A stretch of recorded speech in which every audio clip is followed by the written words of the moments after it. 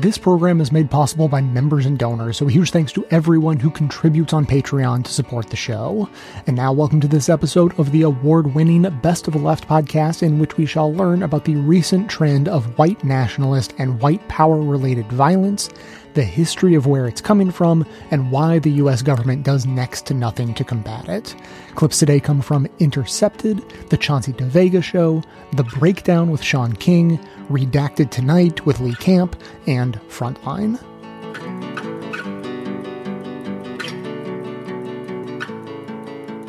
In the aftermath of the 9/11 attacks, there was an immediate uptick in anti-Muslim rhetoric, hate crimes spiked, and the U.S. went to war against, quote, radical Islamic terrorism.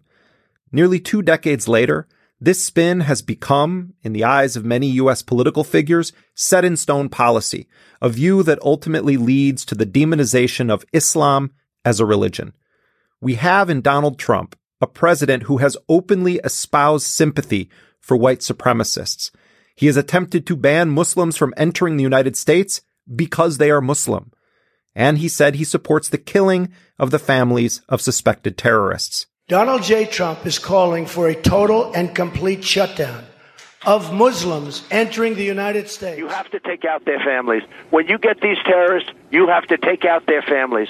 They care about their lives. Don't kid yourself. But they say they don't care about their lives. You have to take out Trump doesn't talk about all victims equally, and he has consistently refused to apply the gutter talk that he engages in when the shooter is a Muslim to white people who commit acts of terrorism, or when the victims are Muslims.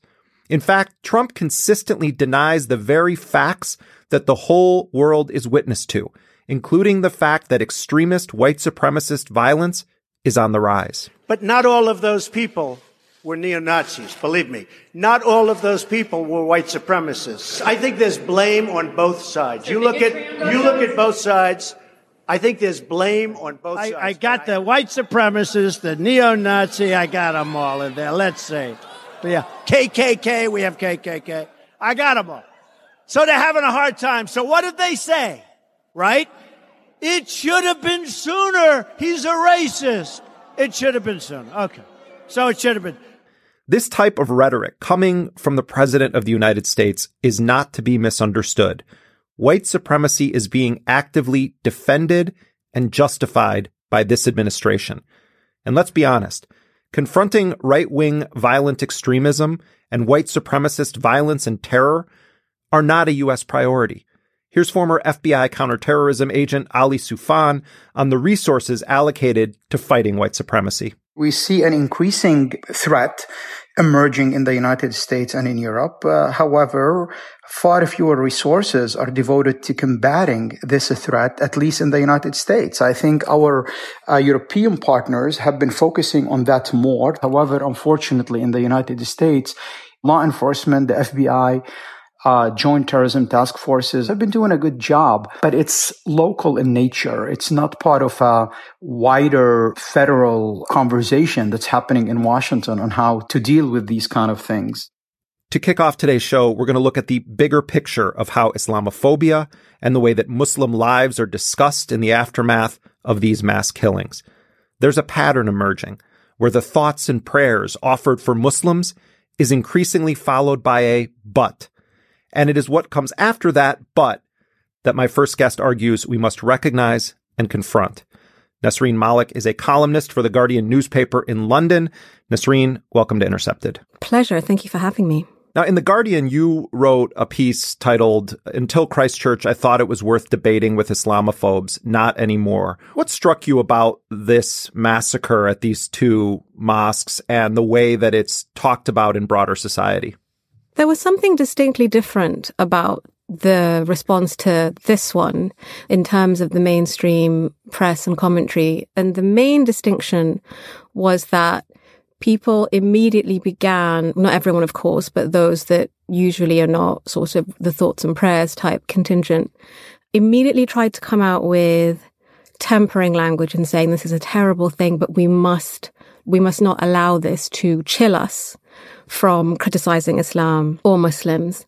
And I thought that was really unusual. I hadn't really seen that before. It was a response that was usually restricted to the right-wing press in the UK in particular, but it had become a mainstream position in that, along with the sympathy and the kind of condolences, there was an immediate chaser to that, which is, but let's not let this get in the way of legitimate concerns and criticism of Islam. You're obviously in London right now. How has the anti-Islam or anti-immigrant rhetoric and the policies, how have they taken shape in the UK over the last years or even decades?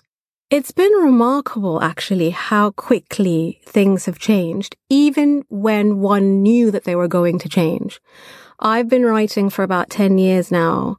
Before Islamophobia became fashionable, it was sort of an online troll position where people coalesced around New Atheists and Richard Dawkins and Bill Maher in the US as well. There was a sort of strange, lefty, liberal, atheist Islamophobia. Is it a religion of peace? I don't know. I have not read the Quran in its original. When you read the translation, there are many, many, many passages that are not peaceful at all, that are about killing the infidel and so forth.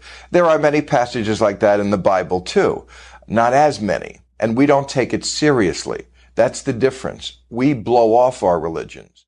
And it then escalated very quickly, and the velocity increased, I would say, in the past 5 years, where we've gone from Islamophobia being something you saw on online forums, on comment threads below the line on articles, and on kind of slightly quirky debating programs, to mainstream politicians, mainstream columnists, mainstream news programs that would host Islamophobic figures. So very quickly, it has become a kind of integrated part of mainstream popular culture.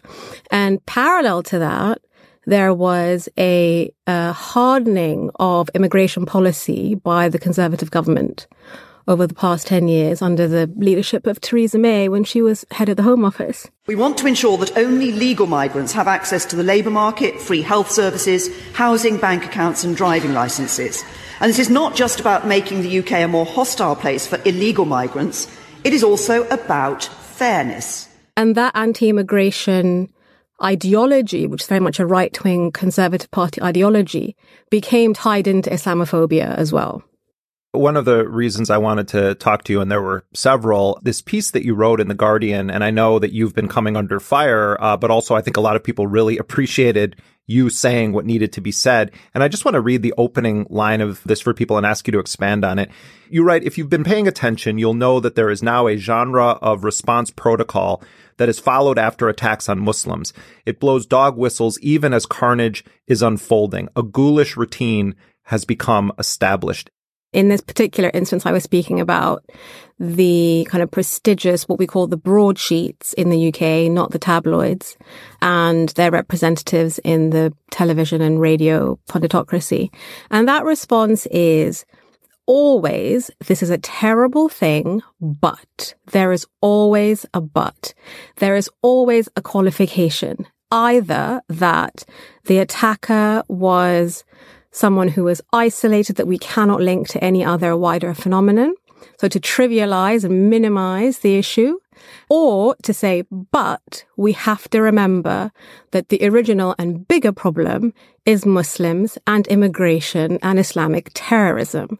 And so it's a condemnation of the attack and then an immediate dilution of the condemnation. And that serves two purposes. It just removes victimhood from Muslims and says, well, maybe these particular Muslims didn't have it coming, but some Muslim somewhere does.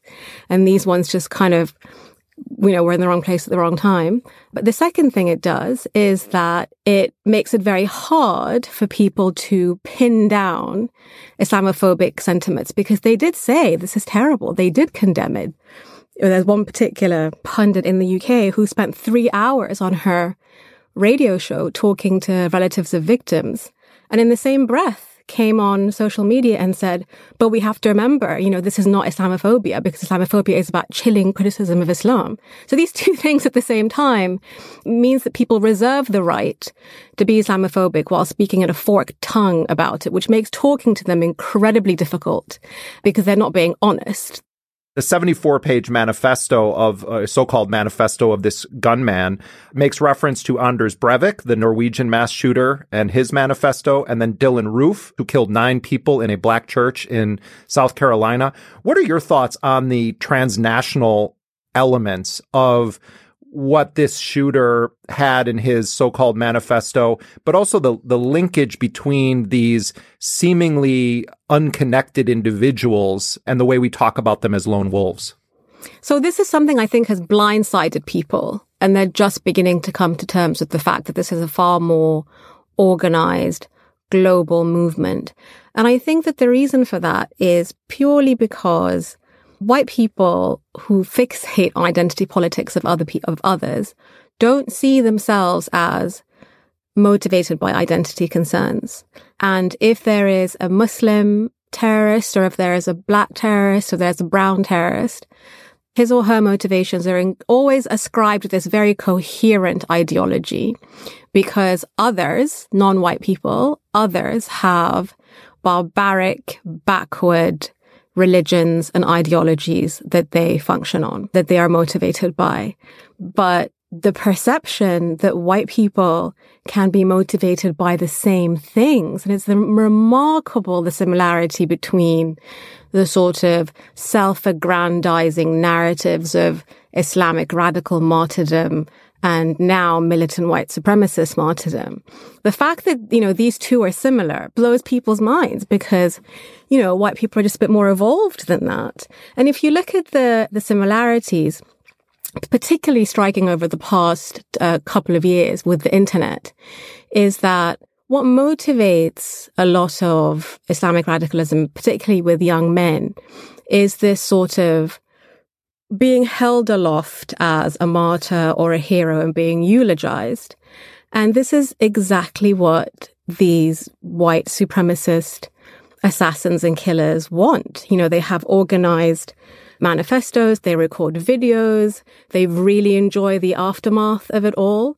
There is a religious aspect to it, which is you become a warrior in service of a group cause. But we don't analyze things in that way because, other people are lesser and less evolved and have these motivations, whereas white people are more evolved. And if they do behave that way, it must be some isolated nut job.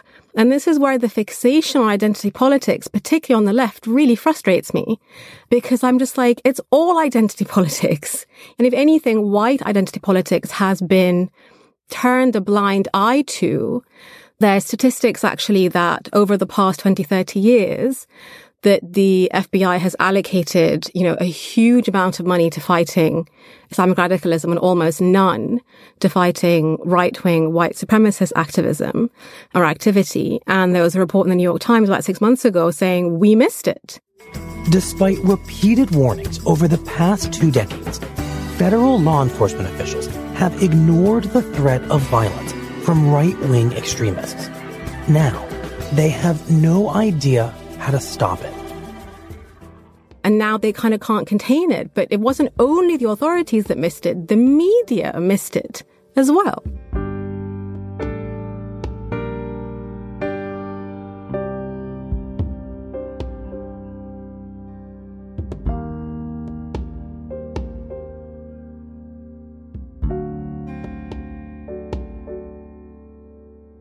But here's a question, and I know it sounds morbid. Why is any of this surprising at this point? Not to minimize the horror of mass murder, but given the political environment, Trump, Fox News, how these folks have been organizing for years, I heard about it. I was on the bus going home after seeing a movie, and I was like, okay, another massacre. And you just sort of, it's an exhalation, we're tired, but we're surprised or at least shocked every time, because the natural thing that human beings, I think, want to do in the midst of tragedy, right, is try to find some normalcy and try to find decency. And when you're confronted with how monstrous and how horrific people can be, you want to try to convince yourself, for any number of psychological reasons, including self-protection. You just want to feel safe. You try to project this image of normalcy and the idea that, well, those people are outliers. They're not the norm. Most people are good. And yet, the reality is two things can be true at once, right? Most people can be good, and most people can be people who would never do anything like this. And yet, an awful lot of people can do these things. And even more terrifyingly and more disturbing for us is a lot of people who most days are decent people. They're nice to old people and animals and children. They aren't cruel and horrible people. Most of the time, they're pretty normal. But under certain circumstances, they can be driven to the kinds of horrific actions that we see in places like New Zealand or in Charleston or in Quebec or in Pittsburgh with the Tree of Life Synagogue shooting or in Wisconsin with Sikh Temple shooting several years back. Wade Michael Page wasn't born a horrible monster. I don't think that this guy in the New Zealand shooting probably was born this natural born killer or terrorist. These people are made. There was a time before they were like this. And what's scary about that is it reminds us of how easily otherwise previously decent human beings can do horribly indecent things. And so I think so as to guard against recognizing that and sort of protect ourselves from real horror that is humankind in a way, we try to act like, okay, that was a horrible thing, but it won't happen again. Okay, it won't happen again. And then, of course, it does happen again. And we're shocked because we wanted so badly to believe that these were outlier events. So last night I was up to like 4 a.m. I was like, I got to get this out there, So I wrote that Salon piece and I started making a list of all the examples of Trump encouraging violence and explicitly encouraging racism or his policies. I had dozens and dozens of examples. It's like you could do this all day and all night. And yet you have these folks who, no matter what happens, this monster literally mentioned Trump in the manifesto. They still deny Trump has any responsibility. I mean, is there anything that Trump is ever responsible for? Because that's a manifestation of white privilege, too. Yeah, they never want him to be responsible for anything. Again, if Obama or any president had ever done half of the kinds of things that he has done to encourage violence, actually telling, rally goers, go ahead and beat up the protesters, I'll pay your bills, we would have talked about it forever. They would have been blamed every single time. And so, no, they don't want to hold him responsible. As you said, the manifesto mentions him. I actually had a tweet today from, someone responding to my tweets on this subject, trying to, again, sort of give Trump cover from this thing. Now, this individual, I will point out, was horrified by the massacre and said it was terrible. But he goes out of his way to say, first he says Trump has repeatedly condemned hatred and terrorism of all kinds, which A, is not true, B, belies the fact that he has never called out white racist terrorism by name. He has never called out right-wing even. Just take the white out of it. Even just right-wing terrorism. He won't use that phraseology. This coming from a guy who insisted, as did all conservatives, that Barack Obama say the words radical Islamic terrorism. They won't do it when it's white people. They won't do it when it's putative Christians. They won't do it when it's people on their side. But then this guy who was tweeting at me also said, the mention of Trump is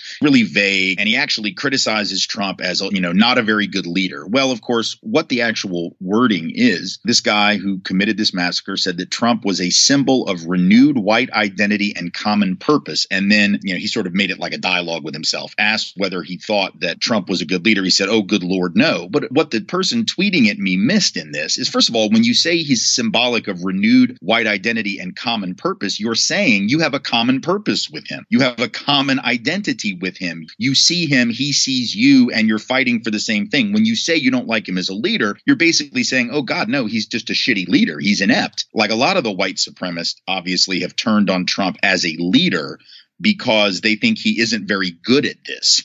Like he hasn't gotten the wall built. He hasn't shut down immigration. He hasn't been able to do all the things that they wished he had done. Of course, he's also too solicitous of Israel, I suppose. So there are lots of things that Nazis and white supremacists don't like about his particular ability to get done. Not one of these white supremacists that I know of has actually come out and said that Donald Trump doesn't stand for the right things. They don't say that. They just say he's not very good at getting stuff done. In other words, he's a placeholder. We need someone who's better at this than him, not someone who's different than him, just someone who's more competent. That doesn't sound like criticism to me. That's the kind of praise that ought to frighten us. But again, there are people who will try to give Trump cover from this, even in the midst of that. So you have Trump calling majority black nations shitholes. He literally says neo-Nazis and Kluxers are very fine people. Never mind Stephen Miller. Never mind what Trump and Stephen Miller are doing to U.S. immigration policy. Never mind Sebastian Gorka. Goodness, Trump even has retweeted neo-Nazi conspiracy theories. Hell, he more or less, in terms of talking about George Soros, is channeling the protocols of the Elders of Zion. And we can never really get inside other people's heads, but hell, sometimes we got to try. What is going on in terms of the heads of Trump's defenders? I mean, you have it in black and white that the man has basically tried to ban Muslims from the country. he didn't set the fire, but he sure as hell is telling the arsonist to go put the fire in that movie theater. He's like, hey, here's the gasoline. And then he runs away. I just don't understand what it will take. Privilege and power, cloud reasoning. Their minds are warped. And I hate to use that phrase. I'm not a psychologist, but something's going on cognitively. Yeah, there is a lot of cognitive dissonance that people will throw up to avoid dealing with the evidence that's right in front of them. And it's not real hard to understand, I would imagine, psychologically. If you think about it, back when I was doing the work against David Duke in 90 and 91 in Louisiana, after that Senate race where Duke got 6 out of 10 white people to vote for him, 625,000 people approximately, all of them white except for like 2 black guys, because, there's always 2 that are going to just do something wacky. But 625,000 or so white people vote for this guy who everybody had been told and informed was not just an ex-Klansman, right, but a neo-Nazi, a white supremacist, actively still connect to the organized white supremacist movement. The evidence was overwhelming. Everybody saw it. No one was unaware of it. And yet 6 out of 10 white people voted for him. The challenge for us the next time he ran, because he did lose that race, thankfully, but not by much. The next time he ran in the governor's race, we knew that we were up against a pretty big problem, because once you have voted for the Nazi, right, if you become convinced, let's say that you weren't convinced the first time because you weren't paying attention or you only saw the information 2 or 3 times, but now somebody really goes to work on you and you see a bunch of ads and you hear a tape recording in David Duke's own voice where he talks about America could be just like Nazi Germany if we just put the right package together, which we found a tape of him saying that and we released that. Imagine you're somebody who voted for Duke the first time and now someone presents you with just incontrovertible proof that you voted for a Nazi. What do you do? If you're a sociopath or if you're a Nazi, you're not going to care. And you're going to be like, hell yeah, that's the evidence I was looking for. Thank God he's a Nazi just like me. But if you're not a Nazi, right, you're going to jump through all kinds of hoops, especially if you're a quote unquote good person, because you realize, holy shit, I voted for a Nazi. So it's a way to protect yourself from the recognition of what you did. The hope here is, and it was then as well, that even though you won't openly admit to your friends, to the public, that you made a horrible mistake and voted for a Nazi, because that requires you to acknowledge you did something really horrible. That doesn't mean you won't go into the booth and vote differently the next time. And so in 91, our goal was not to, in the governor's race, get people to necessarily publicly repudiate Duke and flagellate themselves in public. But the goal was just to say, look, y'all, don't do this shit again. And sadly, look, the majority of white people still voted for him again, but it went down from 60 to about 54%, 55%, which was just enough to make it a really resounding defeat for Duke, as opposed to the Senate race that had been closer. So the hope is you may not get people to acknowledge what's obvious, but hopefully you can get them to change their political behavior, whether that's 91 with David Duke or 2020 with Donald Trump. Because I know I'm feeling a little frustrated. I get lots of emails. I'm sure you do too, messages on Twitter and elsewhere. Please tell me what to do. What's going to happen next? And I don't want to scare them, but you and I and others have been predicting this. These plans, we talked about this last year, are put in motion well before they actually bear fruit, bear wicked, evil fruit of death and destruction. A lot more of this is going to happen because these folks have been planning this for a year or 2 or 3 years. So when you get those emails from folks, what should we be telling them to prepare them? I said today on Twitter, and I meant it wasn't hyperbolic, pick a side. Pick a side. And when I say pick a side, I mean you need to openly pick a side. It's not enough to pick the side and tell a handful of people or tell your family or think to yourself, I'm a good person. I'm in favor of anti-racism and a pluralistic society. I mean, pick a side and make sure that everyone in your life knows what side that is. Make sure your neighbors know. Make sure the other parents where your kids go to school know. Make sure your classmates know. All of your family knows. Come out and make it clear that fighting racism and fascism are central to everything that you believe. And so that means if you're someone who is putatively liberal or progressive, and let's say your issue that you've always worked on is the environment and ecological wisdom, or let's say it's healthcare or getting better schools in your community, cool, keep doing that work. I'm not asking you to drop all that and just talk about race all the time, but make sure that as you talk about those things that you've cared about for so long, or if you're backing a particular candidate for office, whether that's president or city council, that you are demanding that analysis that you bring and that others bring about the environment, about schools, about healthcare, about guns, about your candidate that you like, whatever it is, has an anti-racist lens attached to it. Because what this moment is telling us is that everything is about race. Folks always get on us and say, why do you make everything about race? I didn't make it all about race. People a long time ago made it all about race, and it still is. Everything that happens in this country, political, social, and cultural,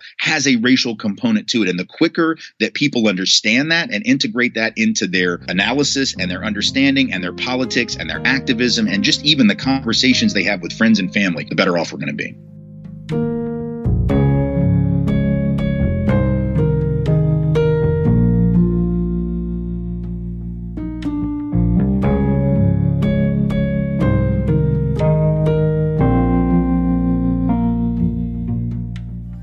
When I hear people say that the United States was founded on the noble principles of freedom and liberty, I immediately know that they're delusional. The founding of this nation was rooted in violence, was rooted in theft and genocide and slavery. And the truth is that without any one of those things, without the violence, without the theft, without the genocide of millions of indigenous people, and without the forced labor of millions of enslaved Africans, the United States could not and would not exist, at least not as we know it today. And from 1492 until this very moment, racism and bigotry and the violent forms of intimidation that come with them have been deeply woven into the fabric of this place. Which brings me to our first story. Break it down. Late last night, a conservative Louisiana sheriff's deputy, Roy Matthews, turned his 21-year-old son, Holden Matthews, in for burning down 3 black churches there in St. Landry's Parish, which is about an hour west of Baton Rouge. The fires began on March 26 at St. Mary Baptist Church. They were followed by Greater Union Baptist Church on April 2nd, and then Mount Pleasant Baptist Church on April 4th, each burning completely to the ground. And what I'm about to say is why we rebuilt and relaunched the North Star. It's why I spend hours and hours in the studio 5 days a week writing and recording the Breakdowns podcast. Because I just studied every national news outlet's coverage of this case, and they each said some version of, "We do not yet know the motive behind these church burnings." Let me help you with that. St. Landry's Parish has white churches all over the place, on every corner, rural, in town, in the town square. They're everywhere. New, old, Methodist churches, Episcopalian churches, Pentecostal churches, Catholic churches. The parish has several predominantly white Baptist churches. But Holden Matthews, who was known to frequent neo-Nazi and white supremacist websites, he didn't burn those churches down. He targeted and set ablaze 3 black churches and made sure they all burned straight to the ground. And this comes just weeks after a bigoted man targeted Muslims praying in a mosque in New Zealand, and just a few months after another bigot shot and killed 9 Jewish senior citizens at a synagogue in Pittsburgh.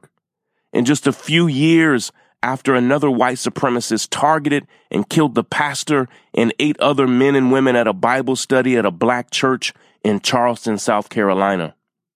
2018 had more documented hate crimes than any year ever measured in generations, and they are continuing to increase this year. And here's what I know. Had this man been anything or anybody other than a white man, had he been an immigrant, had he been a refugee, had he been a Muslim, had he been black, the President of the United States would be tweeting about him as we speak.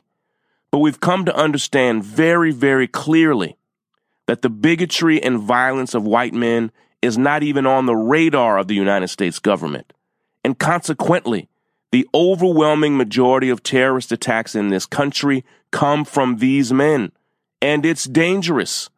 After burning down his first black church, Holden Matthews waited a week, saw all the press coverage, and then burned down another.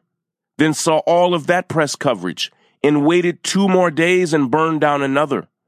And what we see, not just in the United States, but all over the world, is that white supremacists feel emboldened and empowered to not just think what they think, but to act on what they think. And one thing we must demand from each and every presidential candidate and truthfully from every elected official on the local, state, and federal level, is their plan to confront white supremacy head on.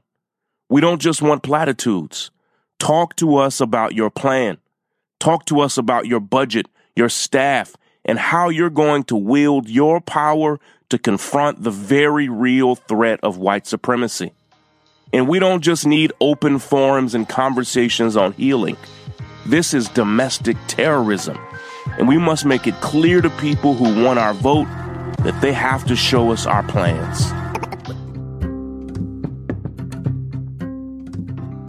If you would love a way to financially support this show without it costing you anything, there's good news. You can support the show by bookmarking and using my affiliate link every time you shop with that company online. You know, basically the one company online. Lots of evil tendencies, owned by the richest dude in the world, that one. Chances are you shop there at least now and then, maybe even a lot. Perhaps you make a lot of business-related purchases, I know some of you do. Or maybe you have a standard selection of home goods you get delivered regularly. In any case, you might have some mixed feelings about it, and you'd be right to, but if you do end up using the site, at least you can help siphon off some of that corporate blood money to help support the production of this show. Your shopping experience will be identical to usual, and it won't cost you a dime more.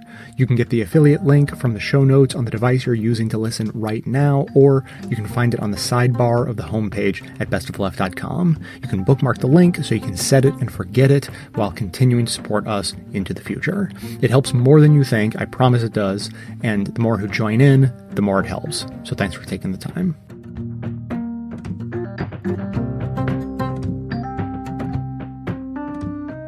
Are all of these incidents, movements, the rise of some politicians in Europe, and then this increase that we've seen in hate crimes in the United States, anti-Semitic attacks, white supremacist attacks, are they all bound by some common thinking? Do they coordinate, or is it that they share parts of an ideology that results in the kinds of overtly violent acts that we see in Christchurch or in the synagogue massacre in Pittsburgh? What links them together?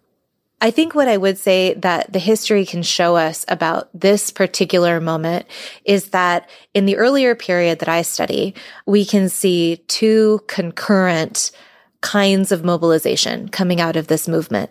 One of them is above ground, public facing, very performative. We can think about things like David Duke wearing nice suits and going on talk shows. What is your title? Grand Wizard or National Director. You are Grand Wizard of the Ku Klux Klan. Right.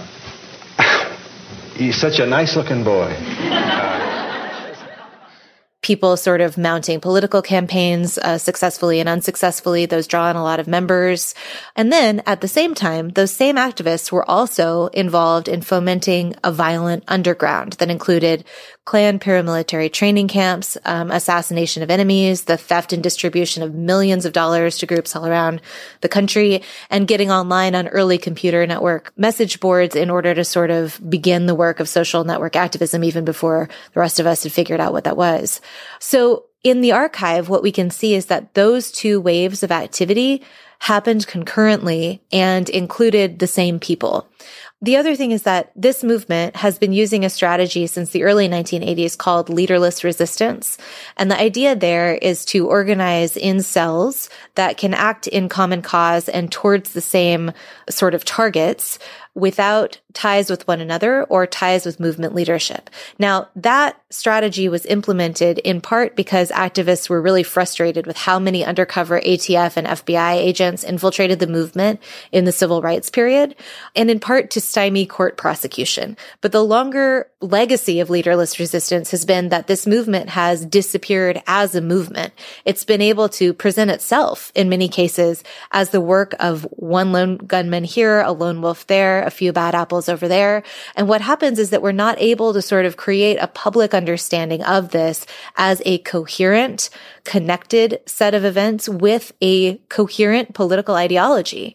You can think of an act like the bombing of Oklahoma City, which is the largest mass violence on the American mainland between Pearl Harbor and 9/11, and still is understood by most people as the work of one or a few actors rather than as the coordinated violence that is the execution of this long and broad-based social movement.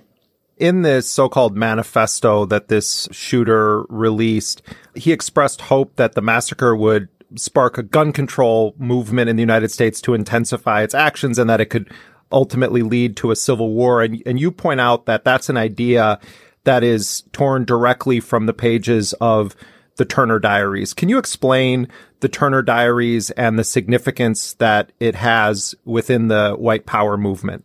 It's a dystopian or utopian novel that imagines how a small number of dedicated white power guerrilla warriors could sort of unseat world powers and eventually seize control of first the nation and then the world. And the novel sort of puts forward a bunch of strategies about how to do this. Hello, I'm William Pierce, and I'll be reading my book, The Turner Diaries, to you. Today, it finally began. After all these years of talking and nothing but talking, we have finally taken our first action. We are at war with the system, and it is no longer a war of words. It becomes sort of a manual, an ideological text, and even a lodestar of the movement that really does join a lot of people together. It came out in the late 70s and early 80s.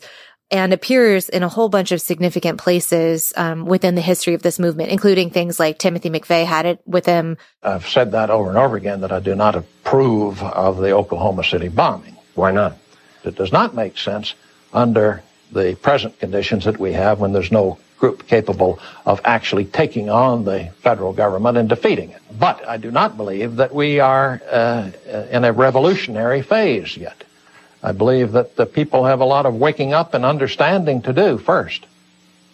And perhaps if the people do wake up and understand what's happening and decide to take a hand to halt this process, to change the course of history, we may be able to avoid the sort of unpleasantness that I imagined might take place in the Turner Diaries. Now, this book answers one fundamental question that many people have about this movement, which is, how could a very small number of people possibly hope to overthrow the most militarized superstate in the history of the world, being the modern United States, and then also hope to kind of foment this transnational white power movement? And it lays out a number of strategies by which this might happen. But the novel opens with exactly the scene that this gunman references, which is the kind of aftermath of a mass seizure of firearms, which people see as kind of a moment of awakening for a broad white populace. So this is the fundamental thing to understand about the Turner Diaries and about actions like the one in Christchurch. The violence itself is not supposed to be the end point of this kind of a political action. The violence is supposed to awaken a broader white public to rise up in guerrilla race war against first the nations and then kind of the rest of the world. And we should be really clear that the future envisioned by the Turner Diaries is fundamentally exceedingly violent. What happens in the book eventually is that the white revolution seizes control of the United States and from there is able to seize control of the world. And the end game of this in the novel is imagined as a total annihilation of all racial others, all of who they call race traitors, who are people who are in interracial marriages and other enemies, and then annihilation of all populations of color around the world. Why do you make a point to call it white power movement versus white nationalism or white supremacy? So there's a couple of distinctions. The first one is that white supremacy is much bigger and much more common than what I'm calling white power activism. People might argue that huge percentages of our kind of systems of governance, our distribution of resources, different kinds of mechanisms that are routine in the United States are fundamentally white supremacist because of our nation's history. White supremacy is always also a ideology that's shared by many people who don't have extremist violent activism as their way of operating. So we need a word that's more discrete than that. And then the problem with white nationalism is correct from a technical standpoint, but the problem is that when you say white nationalism, I think a lot of people imagine a sort of overzealous patriotism.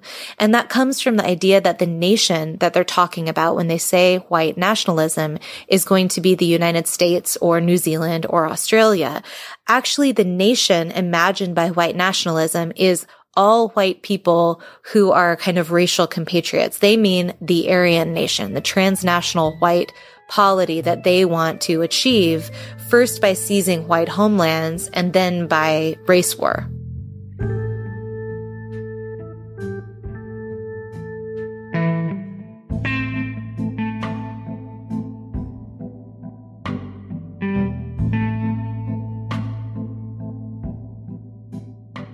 Let's talk about the growing white nationalist movement here at home.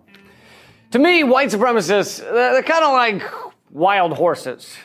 I know they're around somewhere, like I know they exist, but I've never met one up close. So I start to question, are they really out there in the numbers that people say they are?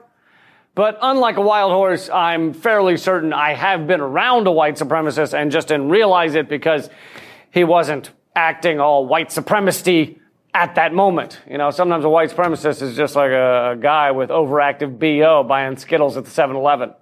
You don't really know. Also, it depends on how we define up close. Like, I was once 10 feet from a white supremacist. He was driving a car through a crowd of people in Charlottesville, Virginia, trying to kill as many of us as he could. He only succeeded in killing one. So, come to think of it, 10 feet is about as close as I'd like to be to a white supremacist. That's about my max. While white nationalists and right-wing extremists did get credit, quote unquote, for the terrorism in Charlottesville, our mainstream media often lets them off the hook in a lot of other ways. The media will give you wall-to-wall coverage of countless mass shootings in America, right? They will cover it. But they don't often let you know that all of the extremist killings in the U.S. in 2018 had links to right-wing extremism. That's right. All of them. Do you know how much all is? It's a lot. It's like most of them, or even worse. It's like all of them. Every single mass shooting last year was connected to right-wing extremism. There were at least 50 extremist-related killings in 2018, according to the report, making it the fourth deadliest year on record for domestic extremist-related killings since 1970. These killings are getting more prevalent and more deadly, and they're all connected to right-wing extremists. So every time someone tries to tell you about eco-terrorists or the maniac socialists are coming to get us or how Antifa is just so dangerous, just remember that the left are not the ones walking into schools and bars and stuff and just massacring people. That is a distinctly right-wing hobby. And to get more specific, of those right-wing extremist killers, white supremacists were responsible for the great majority of the killings. So this is an entirely right-wing extremist issue and mainly white supremacists. But it gets worse. The Intercept recently reported on terrorism's double standard. Violent far-right extremists are rarely prosecuted as terrorists. An Intercept analysis found that the Justice Department has routinely declined to bring terrorism charges against right-wing extremists, even when their alleged crimes meet the legal definition of domestic terrorism. Ideologically motivated acts that are harmful to human life and intended to intimidate civilians, influence policy, or change government conduct. So the entirety of extremist killers last year were right-wing. And yet right-wing extremist killers are rarely prosecuted as terrorists. In fact, the Charlottesville white supremacist who drove through scores of people, killing one and maiming dozens of us, he was not charged for terrorism. He was charged with other things. But you know, what could better fit the definition of terrorism than driving your car through people, trying to kill them and trying to strike terror in the hearts of as many as possible because you want white supremacy and they don't want to let you have it. And also you're not very bright. He, of course, was prosecuted and was locked away for a long time for other charges than terrorism. But our justice system is innately racist and angled toward helping out white right-wing extremists. There are also proven examples of white supremacists or nationalists infiltrating the military as well. It's an actual strategy that neo-Nazi groups have talked about in their membership, in their pamphlets, or whatever the fuck they hand out. They tell members, join the military, learn how to kill people. And then when you come out, you can go back to being a civilian Nazi fuckhead. In a number of cases, white supremacists have served in the military and then turned to deadly violence afterwards. Examples include Wade Page, who opened fire at a Sikh temple in Wisconsin in 2012, and Timothy McVeigh, who bombed a federal building in Oklahoma City in 1995.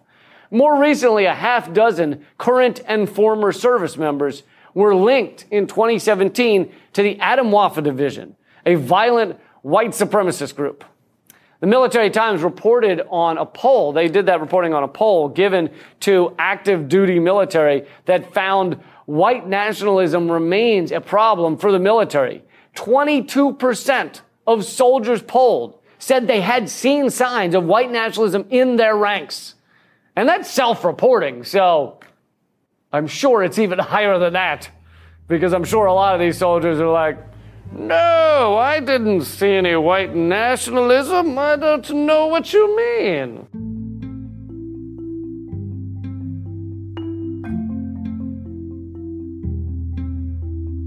In these dark times, there aren't a whole lot of unambiguously positive things you can do to make the world a measurably better place, but there is at least one piece of low-hanging fruit that I always recommend. To help with our shift to a renewable energy future, we can sign up for renewable energy in our homes and offices. Depending on where you live, renewable energy may even be cheaper than the old fossil fuel sources, and of course, you only have to sign up once and reap the rewards effortlessly, indefinitely. If you live or work in New York, Pennsylvania, New Jersey, Maryland, D.C., Delaware, Illinois, Massachusetts, or Ohio, you can sign up with the clean energy company I've partnered with, Clean Choice Energy. To sign up and support the show by letting them know that I sent you, just visit cleanchoiceenergy.com/best. You can easily find that link right in the show notes on the device you're using to listen right now, or you'll find it on the sidebar of the homepage at bestoftheleft.com.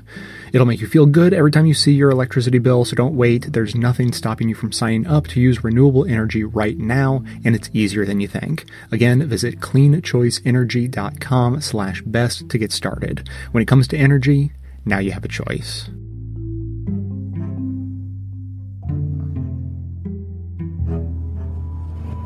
Hi, Michael. It's AC Thompson from ProPublica and Frontline. I'm in Las Vegas and still interested in talking to you, so I wanted to... When I reached Hubsky, he'd been banned for life from FrontSight. He tells me he left Atomwaffen and has renounced Nazism. He won't go on camera for an interview. But using information from the chat logs, I'm able to identify other hate camp participants. One of them agrees to talk to me. He's a 20-something Army veteran who asks me to call him Jeremiah. He came back from a combat tour damaged and angry. There were a lot of people that were disenchanted with the mission. I'd say about half the guys in my unit. I think a lot of guys, they're lost and they want hope. They're looking for answers. How big would you say the white nationalist movement is within the armed forces? There's a good amount of them. They keep quiet about it, especially when they're in. You can get in a lot of trouble. Going onto Facebook, I never mentioned the military. How did the group regard combat veterans and service members? We definitely wanted to appeal to veterans. We would say they had the fighting spirit that the National Socialists of the 1920s had, that the people of the alt-right lack. Take an average 19-year-old from Atomwaffen. His only experience of war is video games versus some guy like me who knows how to handle himself in a war. People looked up to the military guys. You were at least using the training that they had given you to hit back at them. When you guys did do training, what kind of training was it? What did you learn? What kind of skills were shared? Going to the range, clearing rooms, medical, how to wage an effective insurgency. A lot of the Iraq and Afghan war vets, they took what they saw the Taliban or Al-Qaeda in Iraq doing and applied it to what's going on here. Jews were the number one enemy. We would say the Jews were the virus, and the people of color, the homosexuals, they were the symptoms.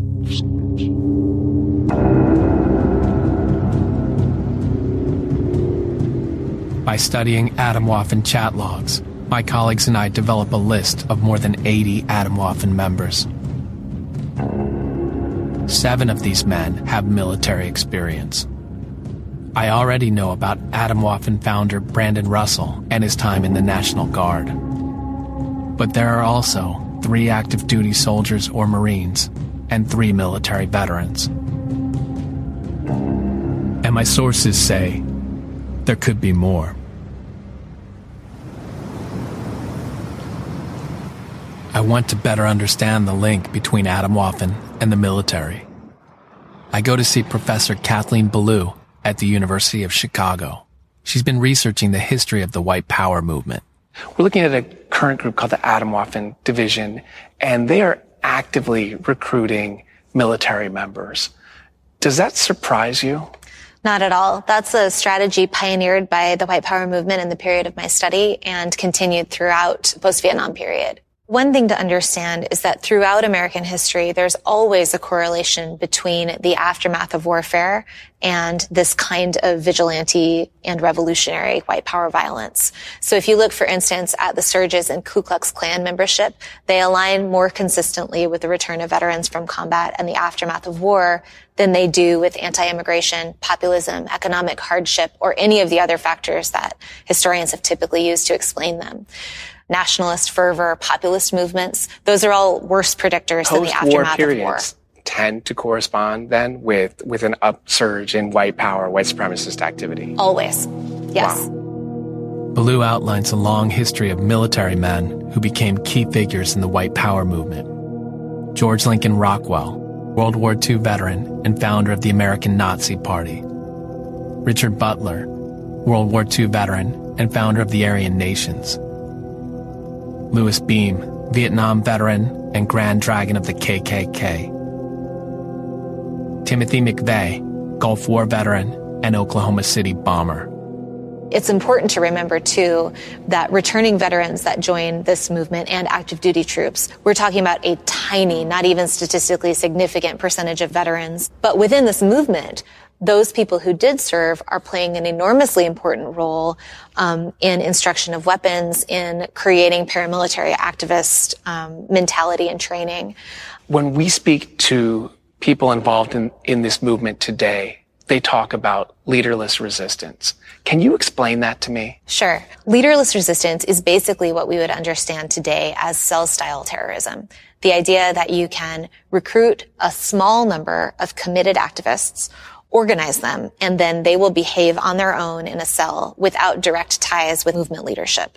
If we think, for instance, about the Oklahoma City bombing, Timothy McVeigh is sort of the ideal soldier of leaderless resistance. He's in infantry unit and serves in the Gulf and is involved in white power groups while he's on post. He's consistently involved in this movement right up to the moment of the Oklahoma City bombing. We know that this is part of the white power movement and an act of leaderless resistance. But we have this memory of that as an act of one person.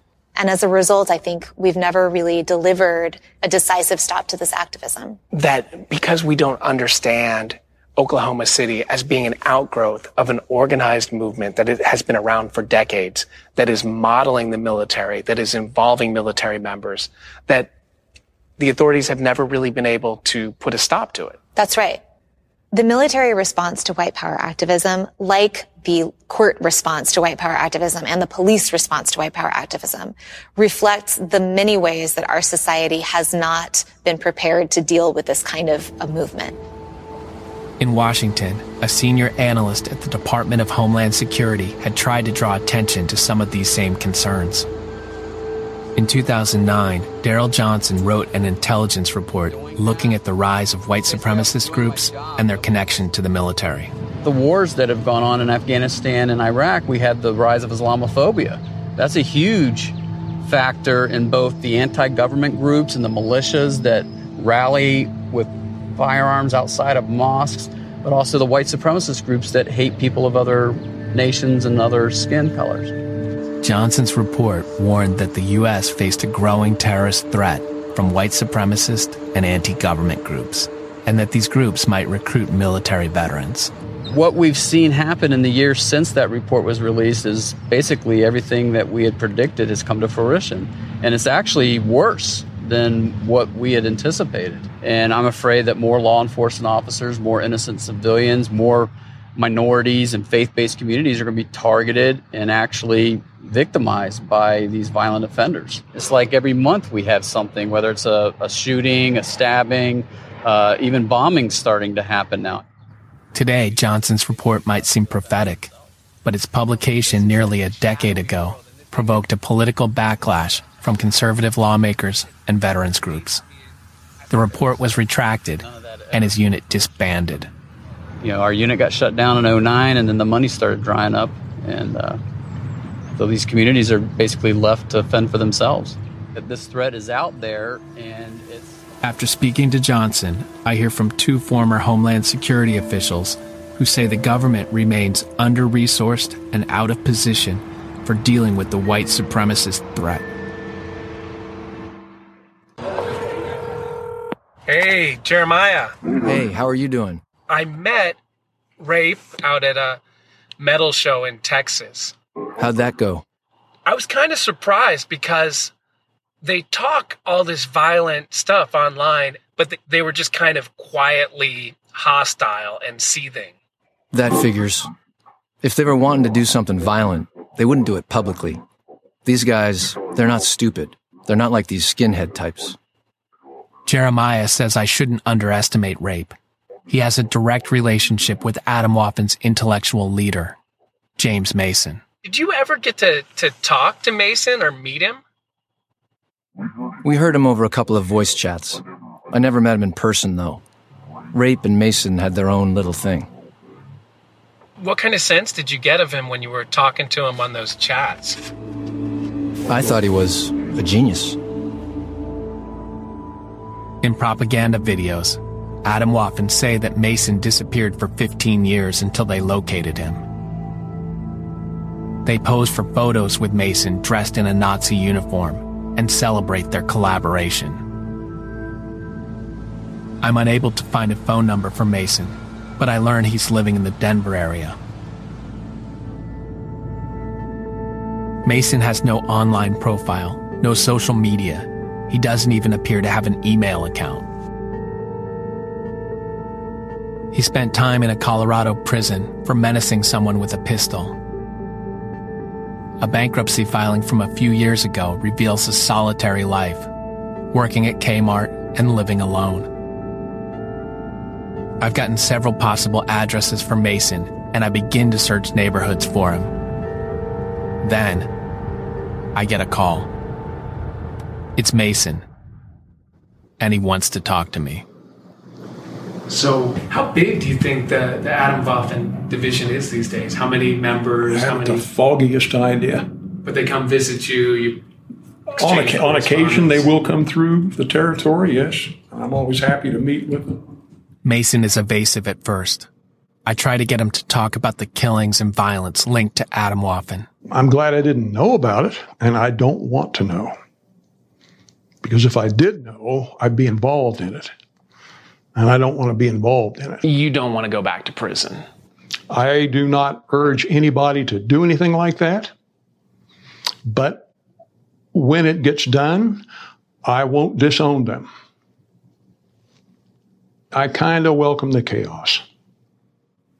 What did you think of James Fields, the guy who allegedly drove his car into the crowd in Charlottesville? I say, bless his heart. Because he sure is in a jam. So you're sympathetic? Oh, very sympathetic. Totally sympathetic. To you, Fields is a hero? Yes. What do you think of Tim McVeigh? Another hero. The white race is in danger. And it's not by accident. It's driven. It's planned. Who's planning it? The Jews. We know it's the Jews. I mean, we know that. We've been saying Mason has a lot more to say, the kind of anti-Semitic conspiracy theories I've come to expect from white supremacists. But I'm struck by what he says next. With Trump winning that election by surprise, and it was a surprise, I now believe anything could be possible.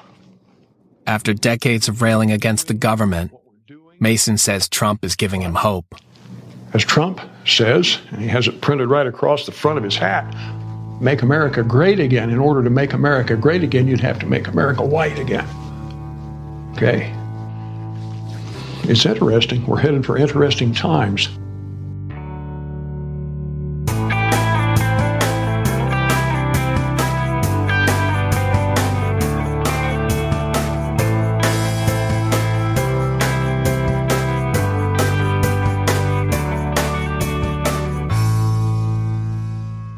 We've just heard clips today, starting with Intercepted, laying out some of the parallels between Muslim radicals and white power radicals, and the white supremacy that prevents many from being able to see the similarities.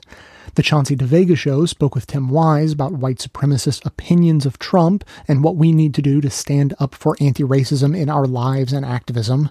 Sean King, on The Breakdown, discussed a recent series of black church burnings and what they say about the emboldened white power movement.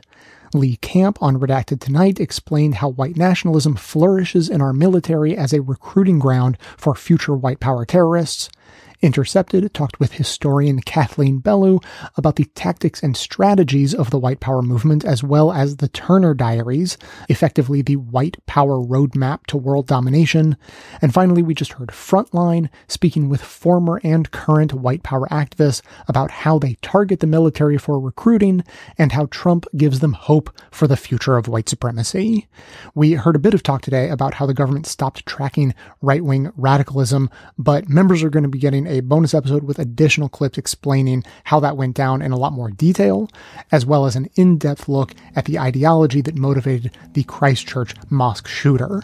And now we will hear from you. Just so you know, the first message from Dave in Olympia starts in the middle, as his first topic has been sort of awkwardly edited out for time, but the second topic he addresses is way too relevant to today's show to not play.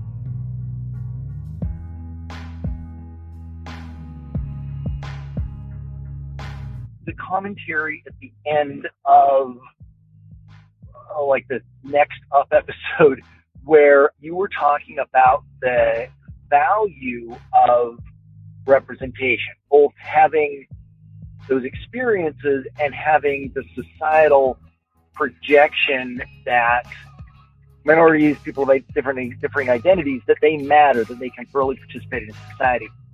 You played a clip from Obama's inauguration, and a very excited woman said, "You just don't know what this means to me." I think it's very, very true that you and I don't know what it means to her. But tell you what, there are white people who do know what it means to her. I think white supremacists are keenly aware of what it means to even elect one black person to the office of president, even have one person of color, one minority in a position of power. It sets an example and sends a message, and that message is almost impossible to silence. It is almost impossible to, air quotes here, huge air quotes, put them back in their place after they've seen that sort of an example. And the quote that screams to my mind when you were saying this is over 100 years ago. So in 1900, Theodore Roosevelt invited Booker Washington to the White House for dinner, and their families had a lovely dinner, by all respects, and it was a whole thing, but people lost their shit. And the quote that always just burned itself into my soul, it was a representative. It was an elected U.S. representative. And he said that we're going to have to kill 1,000, I'm sure he said N-word, to put them back in their place now. It was crystal clear what this meant. It meant that other black people would see this example and would come to believe that they had worth. So not every white person is completely unaware of what it means to elect a black person. As always, Jay, stay awesome. Hey Jay, it's Alan, your member from Connecticut, calling in. Not to let this die, I have to respond to you and Nick's comments regarding algorithms. I have some serious concerns with algorithms overall. Algorithms, even the best written, most detailed, most honest, most unbiased algorithm is based on data. And data is constantly flawed. And I'm going to give two what I think are good examples, one from healthcare and one from criminal justice, right? And I think everyone agrees that the example we used in the earlier shows about the algorithms for criminal justice is flawed. But let's take that a step further, right? Right now, the data is based upon probably not even arrests, but convictions, right? So you not only have to be arrested for a specific crime, but convicted for a crime to enter that data pool that algorithm would potentially pull from. And let's face it, it's not a fair system as it is now. Therefore, that data is significantly flawed. And we're not even talking about all the other aspects that never even make it to an arrest, other crimes that are committed, whether it's running a red light or someone stealing a box of paper clips to finish their kid's school project at home from work, whatever those things are. Your data is flawed, and without a full set of data, you're not going to possibly have an accurate algorithm. And the same is true with the medical aspect of an algorithm. Not everyone goes to the doctor all the time to get the data that is needed. And even if they did, I work for a health center where every year we have to do a report to the federal government for unified data standards. And it is flawed every year. We go back and we try to fix the data and correct it and change the provider's way of entering the system into the computers, because not everybody does it the same way. They put it in box A instead of box B, and it's a constant monitoring of the data to get it to be as accurate as possible. And even with all the work we do with that, just within our own organization, we're not consistent. Imagine across other organizations and across the country, let alone across the world. So the data is flawed to begin with. So if you're going to use an algorithm, not only do you have to have clarity as to the algorithm, you need the education on where the data is coming from and how good that data is or isn't and what the flaws on that data may be. That is as crucial as understanding how the algorithm pulls from that data. Because if you don't have the understanding of where the base data is, even the best understanding about the algorithm is going to be flawed. So anyway, signing off from Connecticut. Have a great day.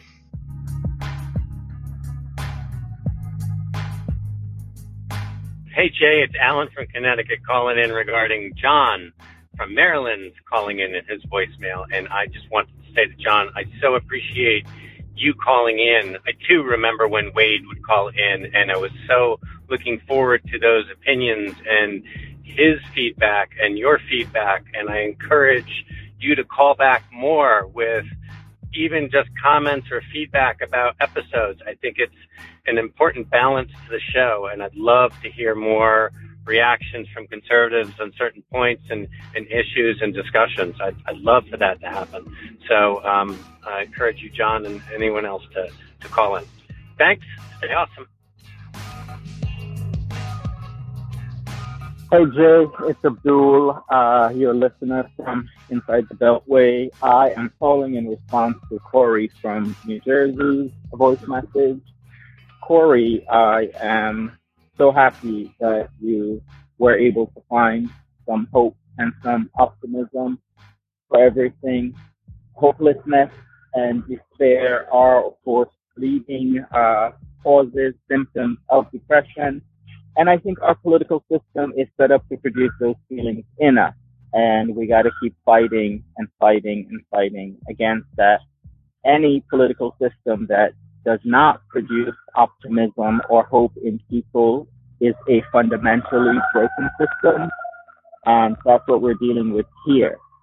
human beings are fundamentally social animals. We're not supposed to be out here trying to do any of this shit alone, any of this by ourselves. We are supposed to be able to take care of one another and look after one another. And the politics that this country has been selling, certainly in my lifetime since the 80s with Reagan, but probably for its entire history, is the politics of individualism, the politics of the rugged individual. I got to look out for myself, number one. And that is precisely the kind of politics that supports the system of greed, this neo-feudal system where we have a very small number of people at the top who live in wealth and luxury, and the rest of us are just at the bottom toiling and having all of the benefits of our labor siphoned upward into this very tiny elite. I say all of this not because we are going to be able to fix the system right now, and certainly I don't expect you or me or Jay to fix it by ourselves, but I think that understanding that we feel the way we feel, that our feelings are legitimate and that our feelings are caused by the political system that governs our lives will hopefully take you one tiny step closer to feeling better, knowing that you're not alone, knowing that you don't have to do any of this alone, and that precisely the more you engage with other people, the more you take care of others, and the more you allow others to take care of you, the better you'll feel in the end. Take care of yourself, Corey.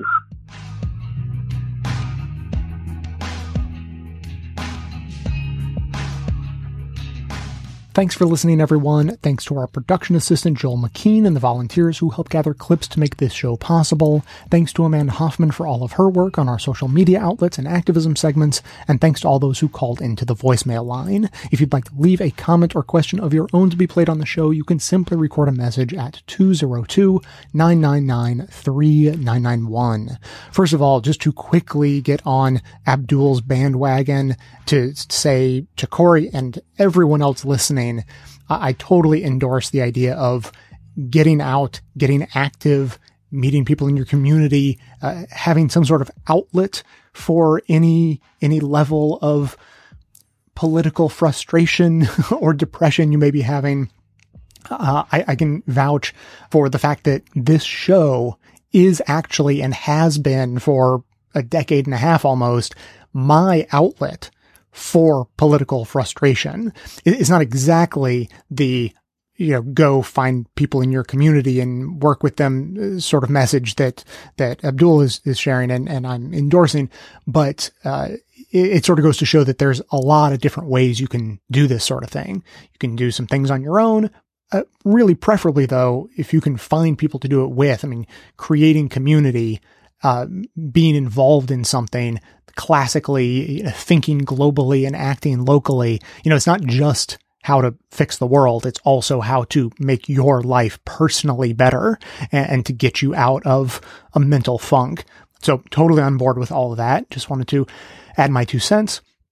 And secondly, as long as we're on the topic of white supremacy, I want to talk about a different area of it. I want to talk about the elections, the Trump voters. I am not at all saying that Trump voters are analogous to white power activists or anything like that. We're talking about a different section, a different sector of racism and white supremacy. I've been having this thought recently that I want to share with you, and this is as good of an opportunity as I've had in a while. So the demographers, the election analysts, everyone seems to be baffled at this small section of people who voted for Obama and then voted for Trump, because they think, okay, if we take it as granted that Trump is basically racism incarnate, then how could you have possibly voted for the first black president and then voted for racism incarnate? And no one can wrap their minds around this. And I have a theory. I'm very confident in this theory, though I have no data to back it up. But no one, I feel like no one's asking these questions, or they wouldn't even know how to ask the questions of these voters. But let me tell you the theory, and you can take it however you like to take it. So this is based on, or it draws on some very wise words I heard from, Amanda, who works on the show, her grandmother had some really interesting thoughts on race. She was, I believe, 94 years old when she passed away. She grew up in the South in Georgia and was an FDR Democrat her whole life. So she was like the most progressive 90-plus-year-old woman who grew up in the South you would ever meet, which means she was still pretty racist, a fair amount of the time, but as I said, about as progressive as you could ever hope for her to be. And she had this really interesting insight about race. She said, people think that all the Southerners are racist and all that, but, the truth is, we have Black people around us all the time. We have Black people who work in our homes and raise our children, and we see them. They're like a part of our lives on a regular basis. And so what I think is true is that in the South, we hate the group. Admittedly, a lot of people in the South hate Black people as a group, but because we know so many of them individually, we love the individual. So there are these people who hate the entire Black race with a few exceptions. And those exceptions are all the Black people they've ever met in person, in real life. People they work with, people who, helped raise their kids, or the nanny who helped raise them when they were growing up. All those kinds of relationships that are, fraught with complications, but, take it for what it's worth. So she said, in the South, I think we hate the group, but love the individual. But in the North, they tend to love the group, or at least say that they do. They say, no, we're not racist. We love Black people. We want equality and all that. But because you interact in the North, you interact with people of color. She wouldn't have used the phrase people of color.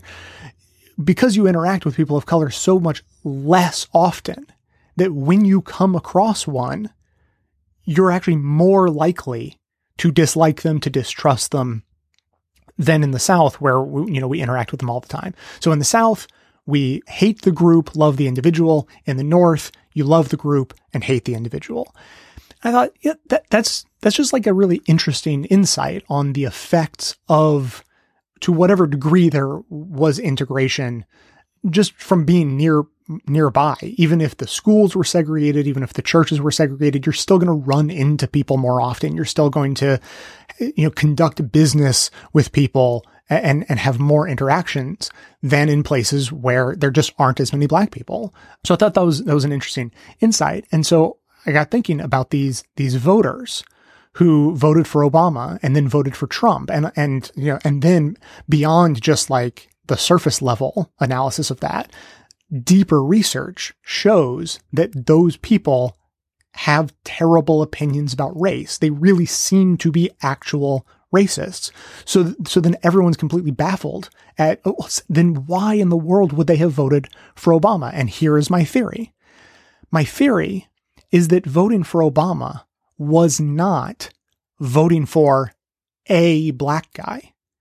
It was voting for a specific Black guy who they came to know through the campaign process.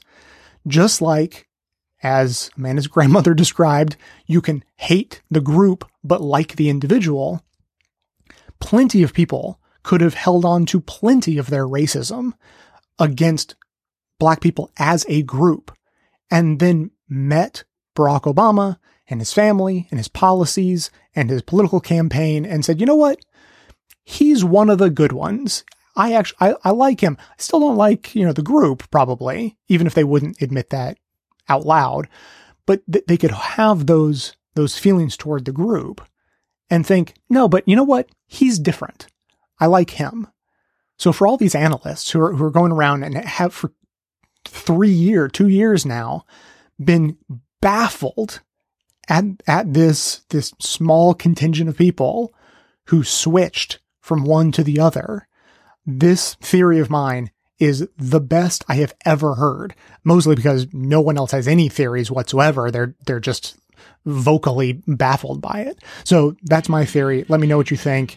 If you have thoughts on that or anything else, keep the comments coming in at 202-999-3991. That is going to be it for today. Thanks to everyone for listening. Thanks to those who support the show by becoming a member or making donations of any size at patreon.com/bestofleft, as that is absolutely how the program survives. Of course, everyone can support the show just by telling everyone you know about it and leaving us glowing reviews on Apple Podcasts and Facebook to help others find the show. For details on the show itself, including links to all of the sources and music used in this and every episode, all that information can always be found in the show notes on the blog and likely right on the device you're using to listen. So coming to you from far outside the conventional wisdom of Washington, D.C., my name is Jay, and this has been the Best of the Left podcast, coming to you every Tuesday and Friday, thanks entirely to the members and donors to the show from bestoftheleft.com.